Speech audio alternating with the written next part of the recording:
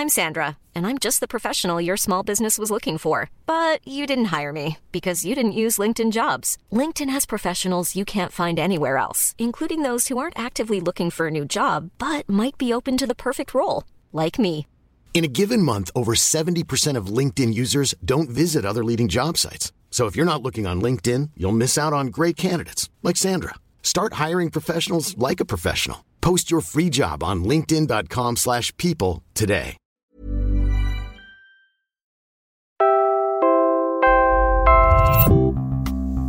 Mula po sa Quezon City, ako si Robbie Alampay, Puma Podcast. 7 Metro Manila cities supposedly rank among Southeast Asian towns with the cleanest air. We speak with Greenpeace Philippines to discuss, talaga? At saka paano nangyari yun? We'll also review the state of Filipino teachers and students because grades for the entire education system are reportedly going down. Malaysian Prime Minister Mahathir Mohamad warns the Philippines about dealing with China. The world's largest telecoms equipment maker is suing the world's most powerful government. Huawei is accusing the United States of unconstitutionally banning their products from the US market. Yan po ang headlines. I'm Robbie Alampay, Puma Podcast. When a report was released saying 11 Philippine cities, mostly in Metro Manila, are among Southeast Asian towns with the cleanest air, Filipinos were divided into two camps. Those who said, yes, and those who said, nah. Seriously, the 2018 World Air Quality Report was released by international company IQ Air Visual in collaboration with Greenpeace. We talked to Kevin Yu, the climate and energy campaigner for Greenpeace Philippines, to explain the results. Because Kevin, how are we Filipinos supposed to take this report? Cleanest air talaga? A report by Air Visual, which is a global company who actually sells and studies and analyze air pollution data globally. So for that report, ang ginawa nila, they collected all data that is available online and from government data as well. You can post your air pollution levels live sa kanilang website. Okay, so they collected the data, came up with the rankings, but really, what happened? So ang lumabas doon from the report as well, na hindi na-highlight dun sa official release ng Air Visual was that in Southeast Asia, it turned out na konti yung air quality monitors nila. Specifically sa Philippines, we have the least monitors amongst all other countries sa region. So that means the data is not absolute. It's just a fraction of the actual air pollution that we are currently experiencing right now. What other studies are saying na talaga pagdating dito sa Metro Manila or in big cities in the Philippines, talaga highly polluted because of the transportation sector. And of course, yung major industries such as in the energy sector that promotes yung coal power plants. So mataas ang ranking natin. Supposedly we have the cleaner air not because it's clean but because kulang tayo ng monitoring capabilities. So that's really the takeaway here. It's not so much that our air is in fact cleaner than what they have in other cities in Southeast Asia. What then should we do beyond being skeptical about this report? We need to learn from the studies na ang pinapoint out that we need lot and more stringent air quality monitoring sa Philippines. Because what happened there was per city, it's only a few. In some cities nga only one monitor, and then it turned out na lumabas din sa report as if covered yung buong city. It's not the best way to really present the information, if you ask me. So in any case, whether we believe it or not, the more basic and indisputable need is to first monitor better and more reliably. Okay, maraming salamat Kevin Yu of Greenpeace Philippines. Our teachers are the main source of knowledge of our students. No? So it's important that we have teachers who are performing well and performing even much better than our students.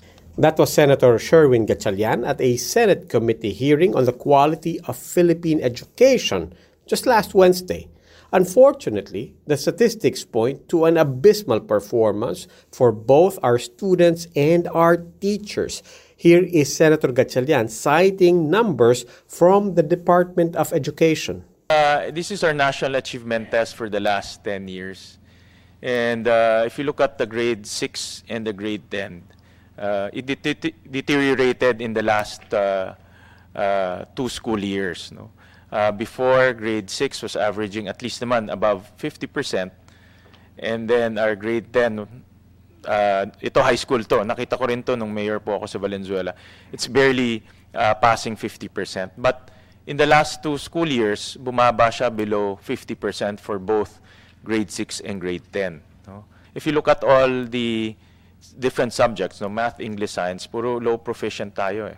This is for grade 6 and for grade 10, low proficient tayo except for English in the problem-solving aspect. Senator Gatchalian also referred to a World Bank study in 2016 which looked at the performance of grade 6 and grade 10 teachers in English, Math, Filipino, and Science.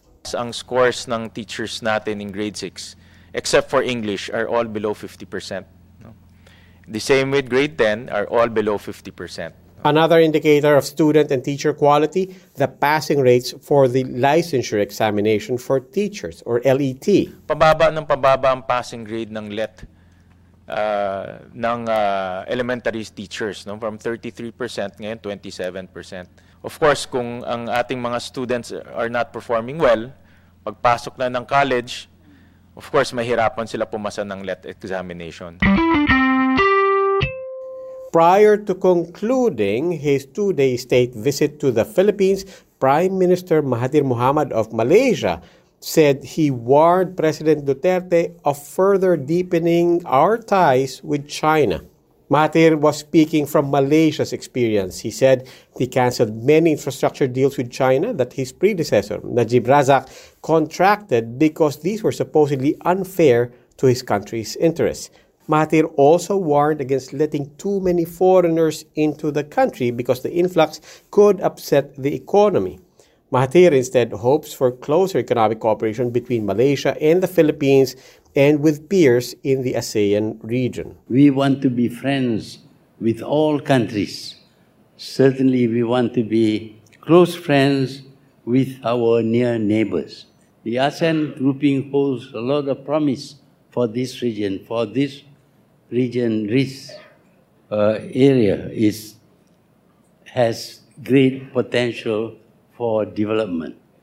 If we work closely together, I'm quite sure we can grow very faster than we are doing at the present.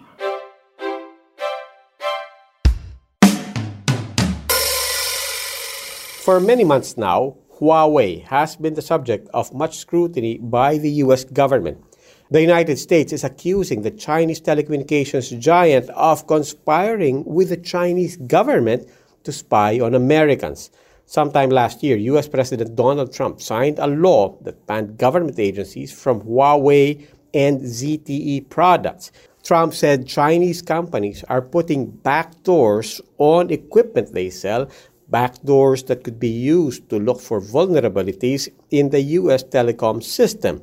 Huawei's rotating chairman, Guo Ping, denied this in a press conference last Thursday. For 3 decades, we have maintained a solid track record in cybersecurity. Huawei has not and will never implant backdoors. We will never allow others to install any in our equipment. The U.S. government has long branded Huawei a threat. It has hacked our servers and stolen our emails and source code. Despite this, the U.S. government has never provided any evidence supporting their accusation that Huawei poses a cybersecurity threat. Now, this has implications for countries other than the United States. It has implications even for countries like the Philippines. Trump and the United States are urging other nations not to buy Huawei products. Countries like Australia and Japan have heeded this call. Canada too. Canada, in fact, had Huawei's chief financial officer Meng Wanzhou arrested because the company allegedly violated U.S. sanctions against Iran. But Huawei has had enough. It is now suing the U.S. government for unfair treatment of Huawei and ZTE.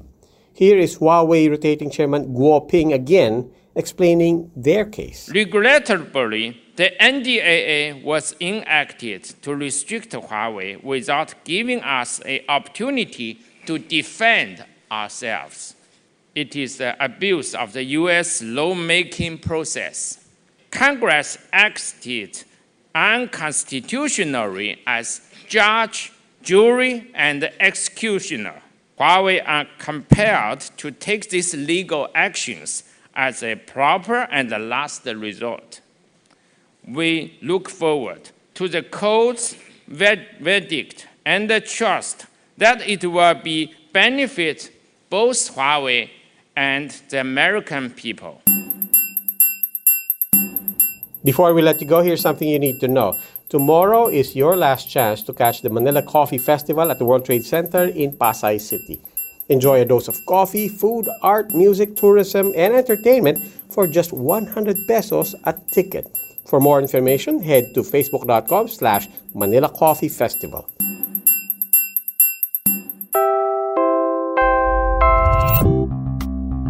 And that's today's edition of Puma Podcast. For the latest episode, subscribe on Spotify, Anchor, Stitcher, or wherever you get your podcasts. Maraming salamat po.